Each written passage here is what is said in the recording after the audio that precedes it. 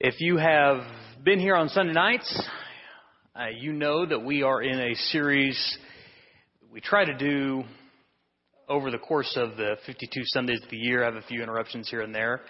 And in 2015, we are in the Training of the 12. And the idea of the Training of the 12 series is that Jesus, in his public ministry, in the 3 years in which he trained the 12, he had some unique lessons that he taught them. And we believe those lessons are things that we can learn from today. We are, as a part of training the 12, now into this 3 of 3 lessons on the cross. And it's not specifically about being at Golgotha and what the apostles did. That was one way to take it. But I chose to really focus in on this verse from Luke chapter 9. Oops, I don't know what I did there. Luke chapter 9, verses 23 through 25. And that's kind of been our theme verse of this 3 lesson series.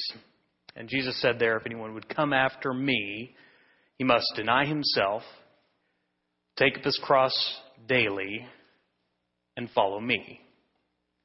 And so we have spent the last 2 weeks on the first 2, deny yourself, and then last Sunday night was take up your cross daily, and tonight we're going to talk about follow me. This will be the last one on the cross lessons. I hope that we have learned some fundamentals about what it means to be a disciple, because I think at its core, these lessons are so important, even for people who I would call mature Christians or people who've been going to church their whole life.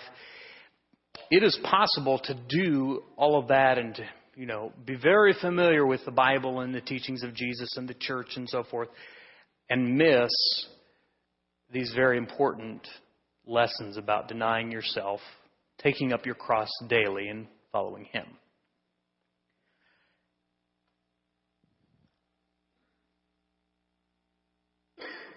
You are probably familiar with the name Ernest Shackleton.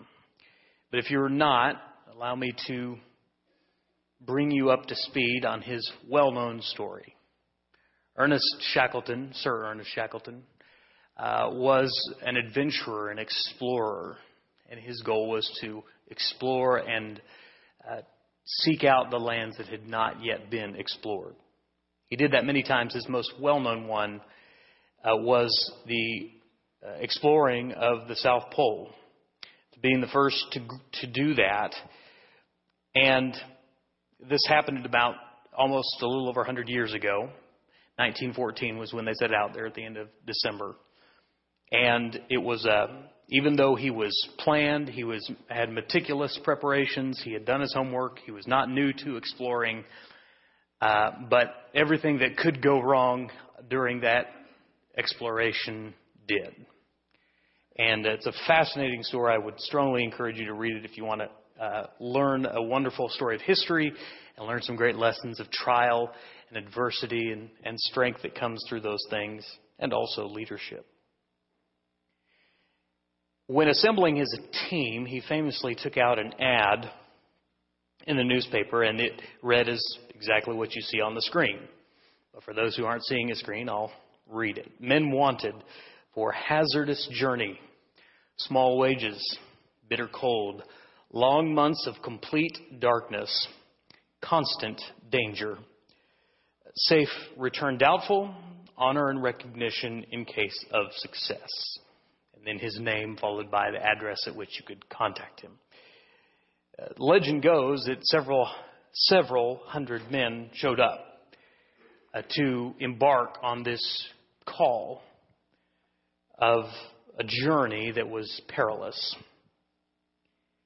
This story made me ask the question, if Jesus could have put out an ad in the Jerusalem Post and called together a team, now what would he have written? Maybe something like this. Disciples wanted. Lifelong journey that requires you leave everything you have, everyone you love, and everything you'll ever want behind. Death is not only likely, but absolutely required on a daily basis. Successful journey will cost you everything you have, but your life and your eternity will never be the same. If you look at just Luke chapter 9, it is tremendous to think that he was able to call anyone, that anyone would leave and follow such as they did. And so, as we've talked about denying yourself and taking up your cross daily and following me tonight, I hope that you'll journey with me as we think through what was it that compelled them, in hopes that it might compel us a little more deeply. I have, on my truck, the front two tires are in serious need of repair. If you turn the tires to the outside, you'll see that the inside of those tires is bald. There's no tread left. You can't tell that from the outside. The outside tread looks, normal. But it's because those tires are misaligned. Now, I can fix that problem with one of two ways. One is, I can take the good tires that are on the back of the truck and rotate them forward. And then the tires will be fine, right? But I haven't fixed the problem. Now, the tires will be fine, but I haven't fixed the problem. You see, the problem is not the tire. The problem is the lack of alignment. So what I need to do to fix the problem is take it into someone who has a special machine that will lift the truck up and align it properly, so that regardless of what tires are on there, they are true to the road. This is what I think about when we talk about the idea of discipleship. It is not agreeing with Jesus or agreement with Jesus, but rather alignment with Jesus. And there's a difference. When you teach or preach, if you have the opportunity, there's this weird experience that I personally I don't feel like I handle very well. It's praise and criticism. It's really hard. I mean, it's hard not to take praise too far, and it's hard not to let criticism sink too deep. But amongst the praise and the criticism, you kind of get a lot of, that was a good lesson. I appreciate that. That was a good class. I thank you. I appreciated that, the way you pointed that out. There's a lot of things, and the only real way to respond to that is thank you. God is good. I appreciate it. Thank you for listening. But that is agreement. Some of you do, and I don't want to discourage you from doing it. And some of you amen during sermons. Say a point that you really like. Amen. Yeah. And that's great. It's very encouraging. By the way, it just makes the preacher preach longer. So, all right. I warned you. But that's agreement. It's unlikely, especially in this audience tonight, that I will find anyone who doesn't agree. I mean, you voluntarily got up, came here, took some of your time, spent some of your gas, came into this building to hear, in the building which is made to hear a guy who believes probably a lot of what you believe. So agreement is not that hard to do, especially in this environment. And as much as I appreciate people saying they appreciate the message and they liked it and everything and saying the amens and all of that, what matters is not agreement. What matters is alignment. Jesus had a multitude of crowds that followed him. And at the height of his ministry, he was riding in on a donkey and they were making a path of palm leaves in front of him. They were saying, Hosanna, Hosanna. The idea being, we're going to make this guy king. there were messages that Jesus taught about the Old Testament scriptures that were, man, they had to be like, what the scriptures say about his messages is that people said, I've never heard someone speak or teach like this before with such authority. They all agreed with him. A lot of them did. But when it came to aligning with Jesus, when it came to affixing their lives to him and seeing him as the true and then exactly correlating to whatever he said, they did. That number is far fewer. Turn in your Bibles to Matthew chapter 7. Matthew chapter 7 is, of course, Matthew's account of the Sermon on the Mount. And in this, we're going to talk about this on Sunday mornings, but the Sermon on the Mount is this beautiful, wonderful, powerful sermon to people that probably agree with Jesus, and you see Jesus kind of pushing them to make sure they're aligned with him. In Matthew chapter 7, toward the end, we get 4 specific pictures that Jesus uses. And it starts about the middle of the chapter, verse 13. First, he starts talking about the wide and narrow gates. Enter through the narrow gate. For wide is the gate and broad is the road that leads to destruction, and many enter through it. But small is the gate and narrow the road that leads to life, and only a few find it. Understand, he was preaching this to a crowd. And he's saying, many people ain't going to get this. Picture number 2, tree and fruit. Watch out for false prophets, he says. And he goes on to say, how do you distinguish? Verse 17. Likewise, every good tree bears good fruit, but a bad tree bears bad fruit. A good tree cannot bear good fruit. A bad tree cannot bear good fruit. He says, you want to know the difference between what's real and what's false, what's true and what's untrue. Look at the fruit. I've told this story that my grandmother, in her later years, had an orchard. And of course, in harvest season, easy to tell the difference between the trees. You got Golden Delicious trees over here. You got Jonathan trees over here. You know, all the different kinds of trees. But there was a time of year when those trees were absolutely bare and every one of them looked the same. And Jesus is saying, if you want to understand the difference between the right and the wrong, the good and the bad, the real prophets and the false, you look at the fruit.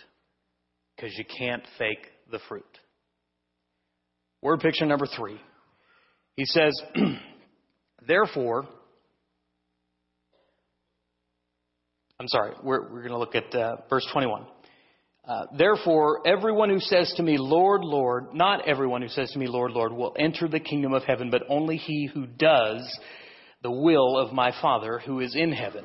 Many will say to me on that day, Lord, Lord, did we not prophesy in your name and in your name drive out demons and perform many miracles? Then I will tell them plainly, I never knew you. Away from me, you evil doers. Now he's setting us up here. Now he's going to use the third picture. I said 4, but I meant 3. Go by what I mean and not by what I say. Verse 24. Therefore, everyone who hears these words of mine and puts them into practice is like a wise man who built his house on the rock. We're going to skip down, verse 26. But everyone who hears these words of mine and does not put them into practice is like a foolish man who built his house on the sand. Of course, we know the song. But Jesus' point is not about the song. You see, the wise man and the foolish man were very similar. They both knew the word. They very likely, they wouldn't have attended church, of course, but they would have attended worship at the synagogue, at the temple. They would have participated in the studying of scriptures. They would have amened the preaching. They would have agreed with the rabbis and the teachers of the time, maybe even the Pharisees and teachers of the law. But there was a difference, you see. There were some who agreed, and they were foolish. and there were some who aligned, and those were the ones who were wise. It was the ones not who heard the word, it's the ones who did the word, who put it into practice.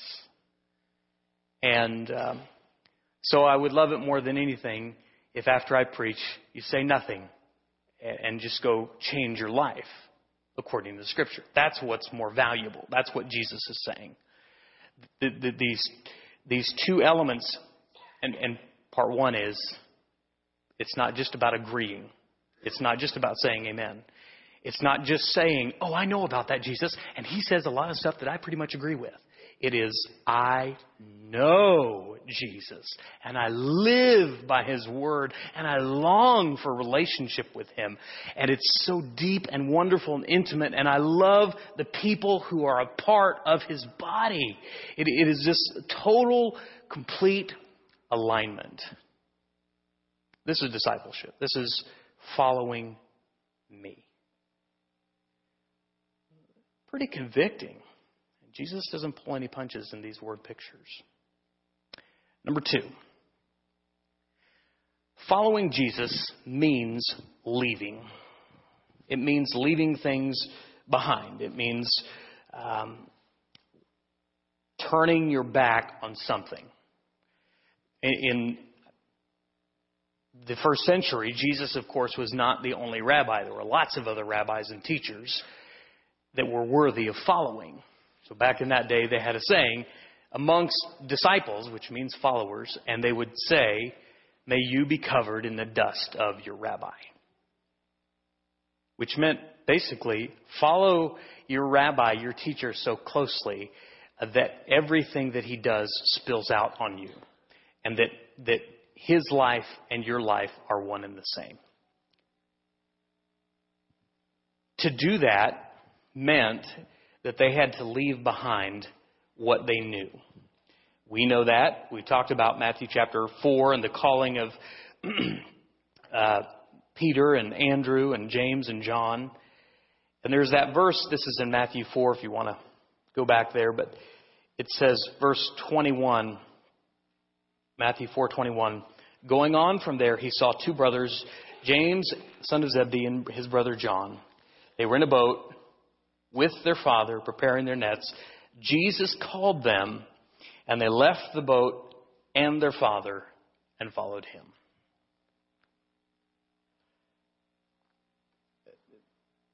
When would take teenagers to teen camp or to a retreat, and there was a very convicting lesson, and they would say, I want to change my life, or I want to be baptized. I would ask them, usually one of the questions I would ask was, how will your life be different in following Jesus than it is right now? Because that's a question that we have to ask. Because discipleship has always been about not just following something, but that by default also means we turn away from other things. What have you left behind? I put that question to you. How does your life look different now that you've followed Jesus? Or does it look pretty much the same and you kind of just do the churchy thing as it is convenient? You say, you're talking to a Sunday night crowd. Listen, this applies to any crowd of Christians.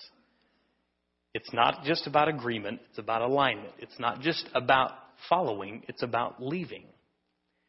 Jesus gets more offensive. He challenged the crowds.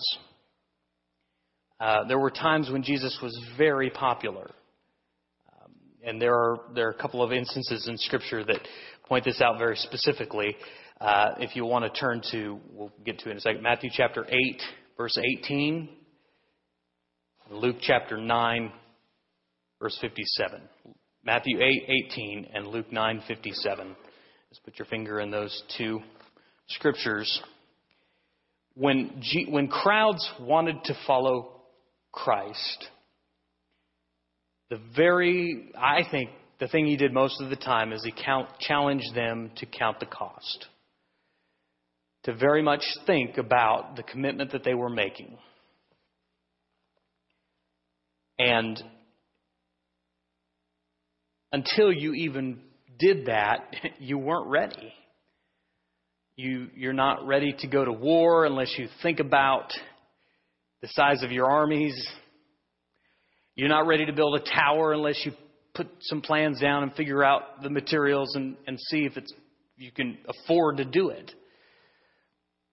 People have rushed into things many times throughout history and were made fools because they refused to do the necessary planning necessary for the endeavor that they undertook. All right, we're in Matthew chapter 8, verses 18 and following. When Jesus saw the crowd around them, he gave orders to cross the other side of the lake. When a teacher of the law came to him and said, "Teacher, I will follow you wherever you go." By the way, this is like best example I can think of is you're a coach, you coach Little League, and a professional baseball player says, "Hey, I'd like to be on your team." Okay. The teacher of the law says, "I will follow you wherever you go." It's a no-brainer. Yeah, come on.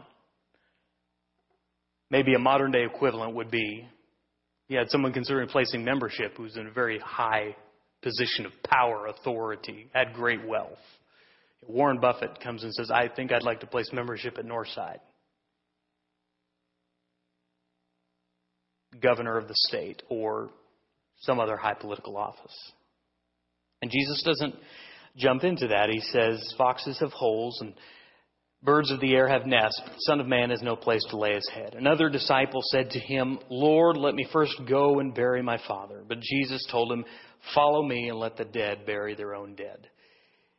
Verse 23, then he got into the boat and his disciples followed him. And without warning, a furious storm came up on the lake so that the waves swept over the boat, but Jesus was sleeping.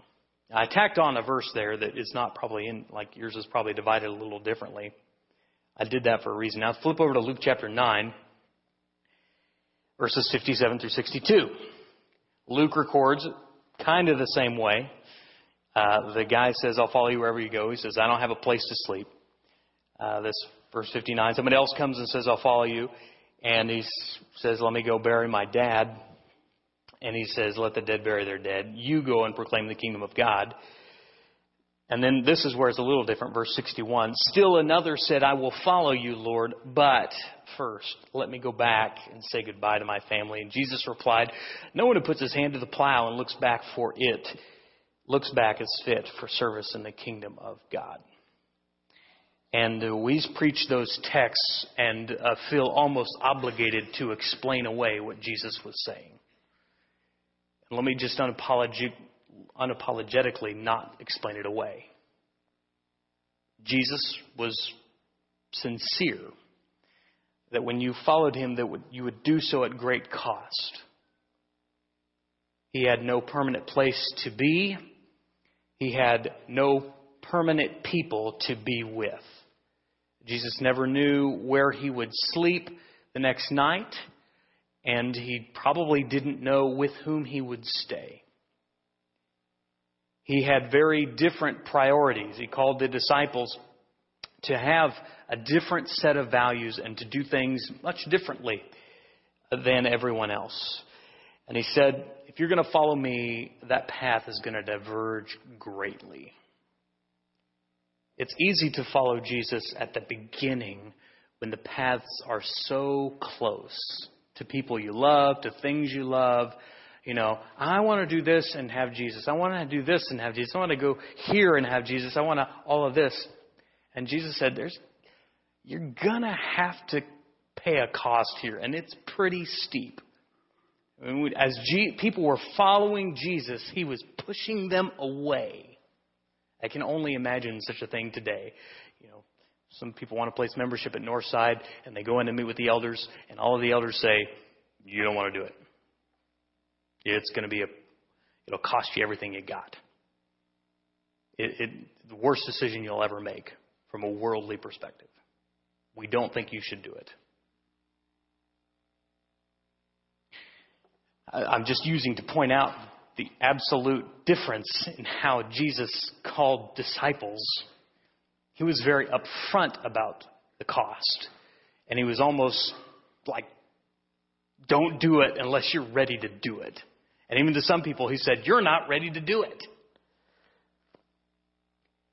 Following him, very difficult and costly, and something that will come at a price that many don't want to pay. If you're turning in your Bibles, you can turn to John chapter 6. In John chapter 6, Jesus is teaching about unless you eat my flesh and drink my blood.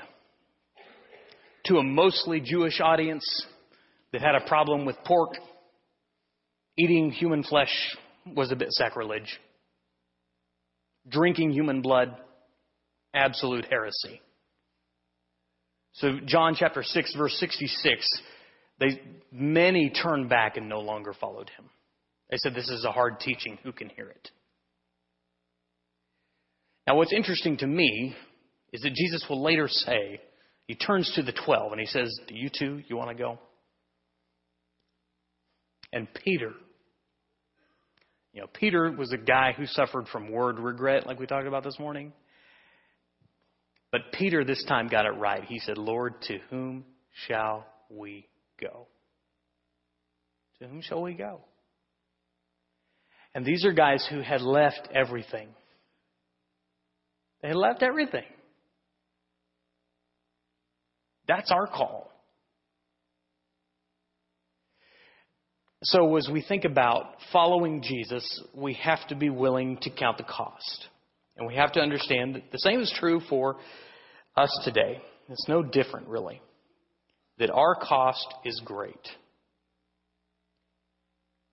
Are you willing to pay the price? Are you ready to die? Turn to Luke chapter 14. Luke chapter 14, this is a verse I alluded to earlier. Verse 25. In my Bible, it is appropriately titled The Cost of Being a Disciple. Large crowds were traveling with Jesus, and turning to them, he said, if anyone comes to me and does not hate his father and mother, his wife and children, his brothers and sisters, yes, even his own life, cannot be my disciple. Again, the temptation here, okay, well, I know this seems harsh, but let me explain this culturally and contextually and historically and all of that. Let me not rush into that and just say, what if we took Jesus at face value? What if Jesus is saying that the call to follow him means that Jesus comes above your own children? The call to follow Jesus comes above the love toward your own spouse. Doesn't that radically change our call to discipleship within our families? How that looks? Francis Chan, who I do not agree with everything he says, but he's right on some things. He wrote a book with his wife on marriage. And there's a plethora of books on marriage in the Christian space.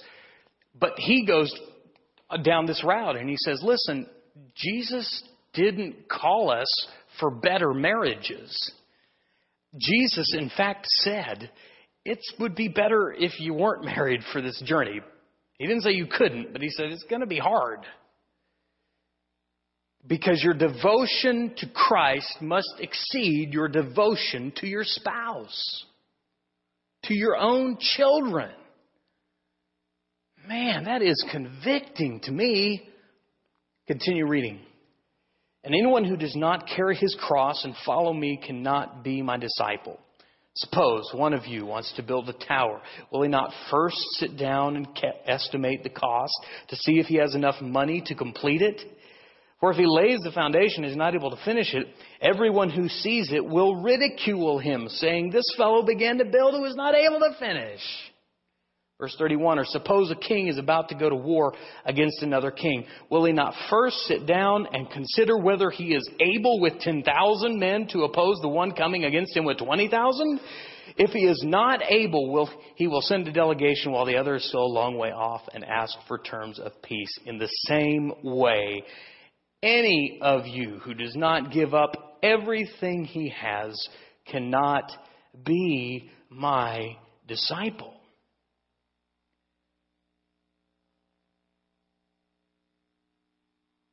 And we just need to let that text sink in and ask personally.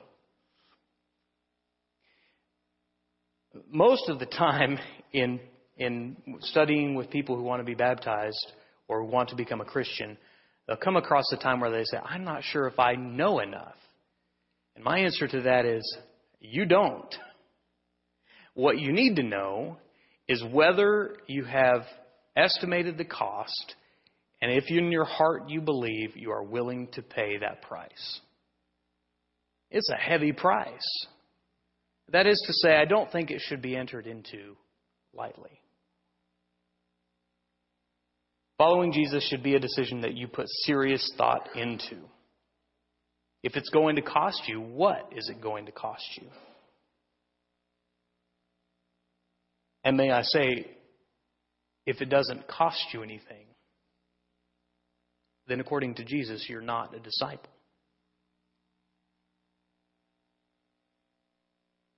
Did Jesus ever leave anyone alone? Look at the 12. Look at how he changed them. Look what he called them to leave. And we think of them and the after effect of that. But really, if you're going to follow Jesus, it will not be life as normal. It will cost you, and your life will look different from what you want. That is what denying yourself and taking up your cross daily is all about. Giving up your hopes and dreams and aspirations. If it had been up to Peter, Andrew, James, and John, they would have had a tremendously successful fishing business. Nothing against fishing businesses, but Jesus had something better in mind.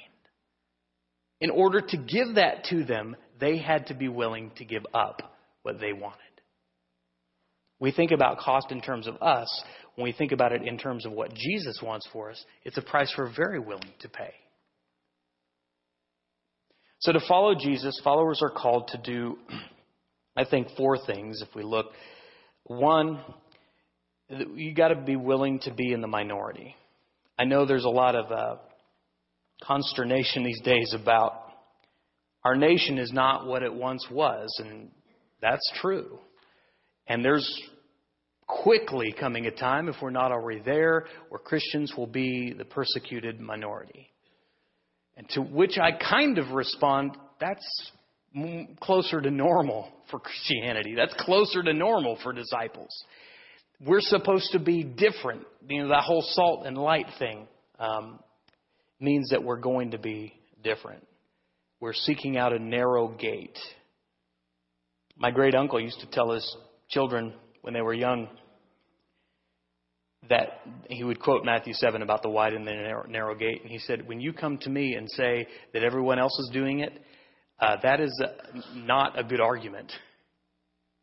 I want you doing things that not everyone else is doing. Number 2, you got to be willing to live in the minority. To live differently. Can I borrow your glasses, Brent? And how you'll know that is what Jesus said, your fruit. You'll know. Over the course of my life, I've gained and lost a lot of weight. Every time I lose a significant amount of weight, people come up and they, oh man, and then they say, well, how did you do it? What are you doing, right? Because I must be not eating Twinkies at every meal in order to lose this weight. The question is, what did you do that affected the change? So that's how we have to think of it. Does Jesus make you look any different? Do people come up to you and say, you've been different. I can't put my finger on it, but there's something different. What did you do? The correct answer is not what I did, but what he did. Number 3, we have to know Jesus personally. And this is what Jesus said when he said, not everyone who says to me, Lord, Lord. And Lord is the correct title. But we can call him Lord and not Do what he says. Parented for longer than 30 seconds, you understand this concept. Just because someone hears you doesn't mean they're aligning with you. So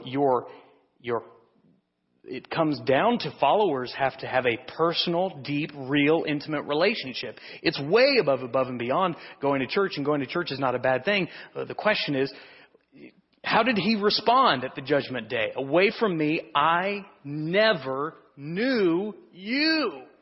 What do you mean you never knew me? You created me. You know me so well. He's saying there, I don't even know this guy. You ever have somebody come up to you and they pretend like they know you and they're like, hey man, it's good to see you. And you're like, hey man. That's what Jesus is saying here. Don't come up to him on Judgment Day like, hey, Jesus, it's so good to see you. And that's like the first time you've talked to him in 27 years, besides someone else leading a prayer. Don't go, hey, Jesus, it's really good to see you. And that's like, you haven't read anything he's written in a couple of decades. You just let other people do the interpreting for you. Does he know you? Yes. The question is, do you know him? Are you in a relationship with him? Number 4, do what he said. You just got to do what he said. 1 John chapter 2, verses 1 through 6. My dear children, I write this to you so that you will not sin. But if anybody does sin, we have one who speaks to the Father in our defense. 1 John chapter 2. Jesus Christ, the righteous one. He is our atoning sacrifice, not only for ours, but for the sins of the whole world. Now catch this. Oh, this rocks my world. We know that we have come to know him if we obey his commands. This is why it's so crucial that we got to get away from looking at the text and going, okay, well, I know that seems harsh, but that's not really what it means, and let me explain why. Blah.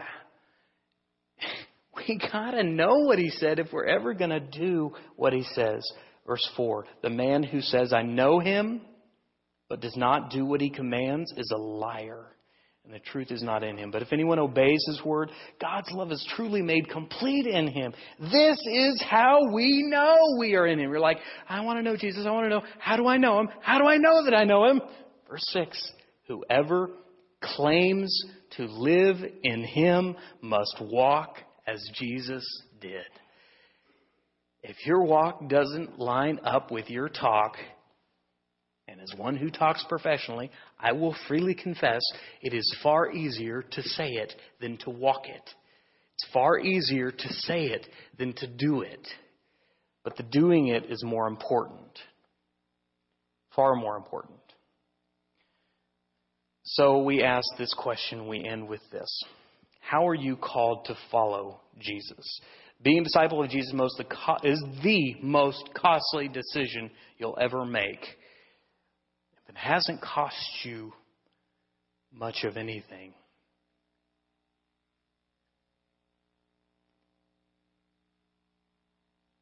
to be a disciple, you must deny yourself completely, kill yourself daily, and follow him, whatever it costs you.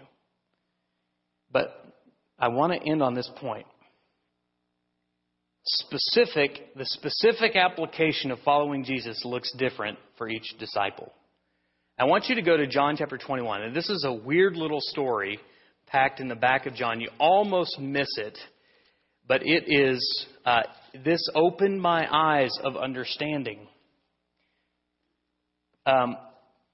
We do so much comparison. You know, that's one of the horrible things about social media is that we're always comparing. You know, my kid's not as good as they are. I'm not as good as a mom and dad. I need to be doing more. I need to be doing this or that. We're always comparing to one another. And we do this in the church as well. And that's, to some degree, it's good to have people that you look up to and that help you along. But your call to discipleship is different. And how Jesus calls you to die is different. And what he calls you to give up is different than everyone else's. Okay? We're in John 21. And we're going to look specifically at verses 15 through 23, where Jesus is reinstating Peter after his denial.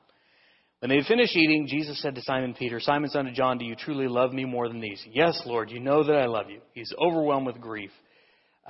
Jesus said, feed my lambs. Again, Jesus said, Simon, son of John, do you truly love me? He answered, yes, Lord, you know that I love you. Like, drop it, Jesus.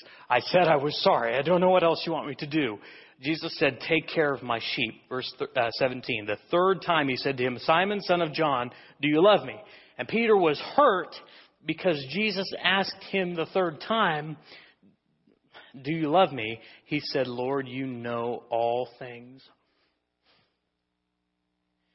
You know that I love you. And Jesus said, feed my sheep. Now, verse 18, catch this. I tell you the truth. When you were younger, you dressed yourself and you went where you wanted. But when you are old, you will stretch out your hands and someone else will dress you and lead you where you do not want to go. And Jesus said this to indicate the kind of death by which Peter would glorify God. And then he said to him, follow me. Now Peter turned and saw the disciple whom Jesus loved was following them. This was the one who had leaned back against him at the supper. Is John saying this? Hey, it's me. And when Peter said to him, Lord, what about him? Lord, what about him? Jesus answered, if I want him to remain alive until I return, what is that to you? You must follow me. And so because of this, the rumor spread among the brothers, the disciple would not die. But Jesus did not say he would not die. This is John writing this. He said, I only want him to remain alive until I return. What is that to you? I don't know if you catch this, but Jesus is beautifully saying, he's talking about how Peter's going to die. All of the disciples are going to be martyred, save Judas. And he's saying to him, Peter, I know you love me. And because you love me, that's going to cost you your life. And he had to be thinking of the time when he called him out of that fishing boat. And he said, Peter, follow me. And now he's saying the same thing, follow me.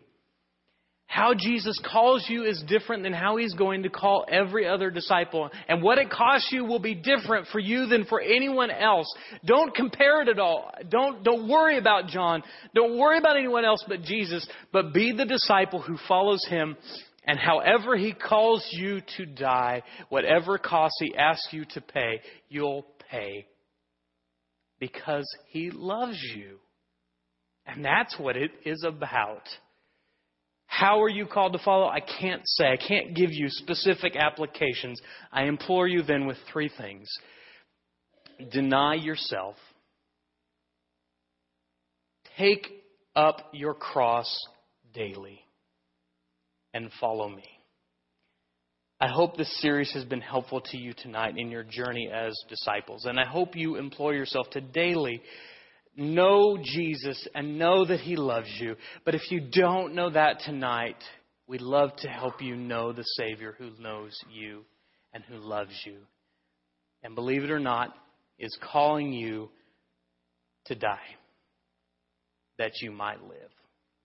It's the best decision you'll ever make. If you need that or any other need that we can help with, please come as we stand and sing.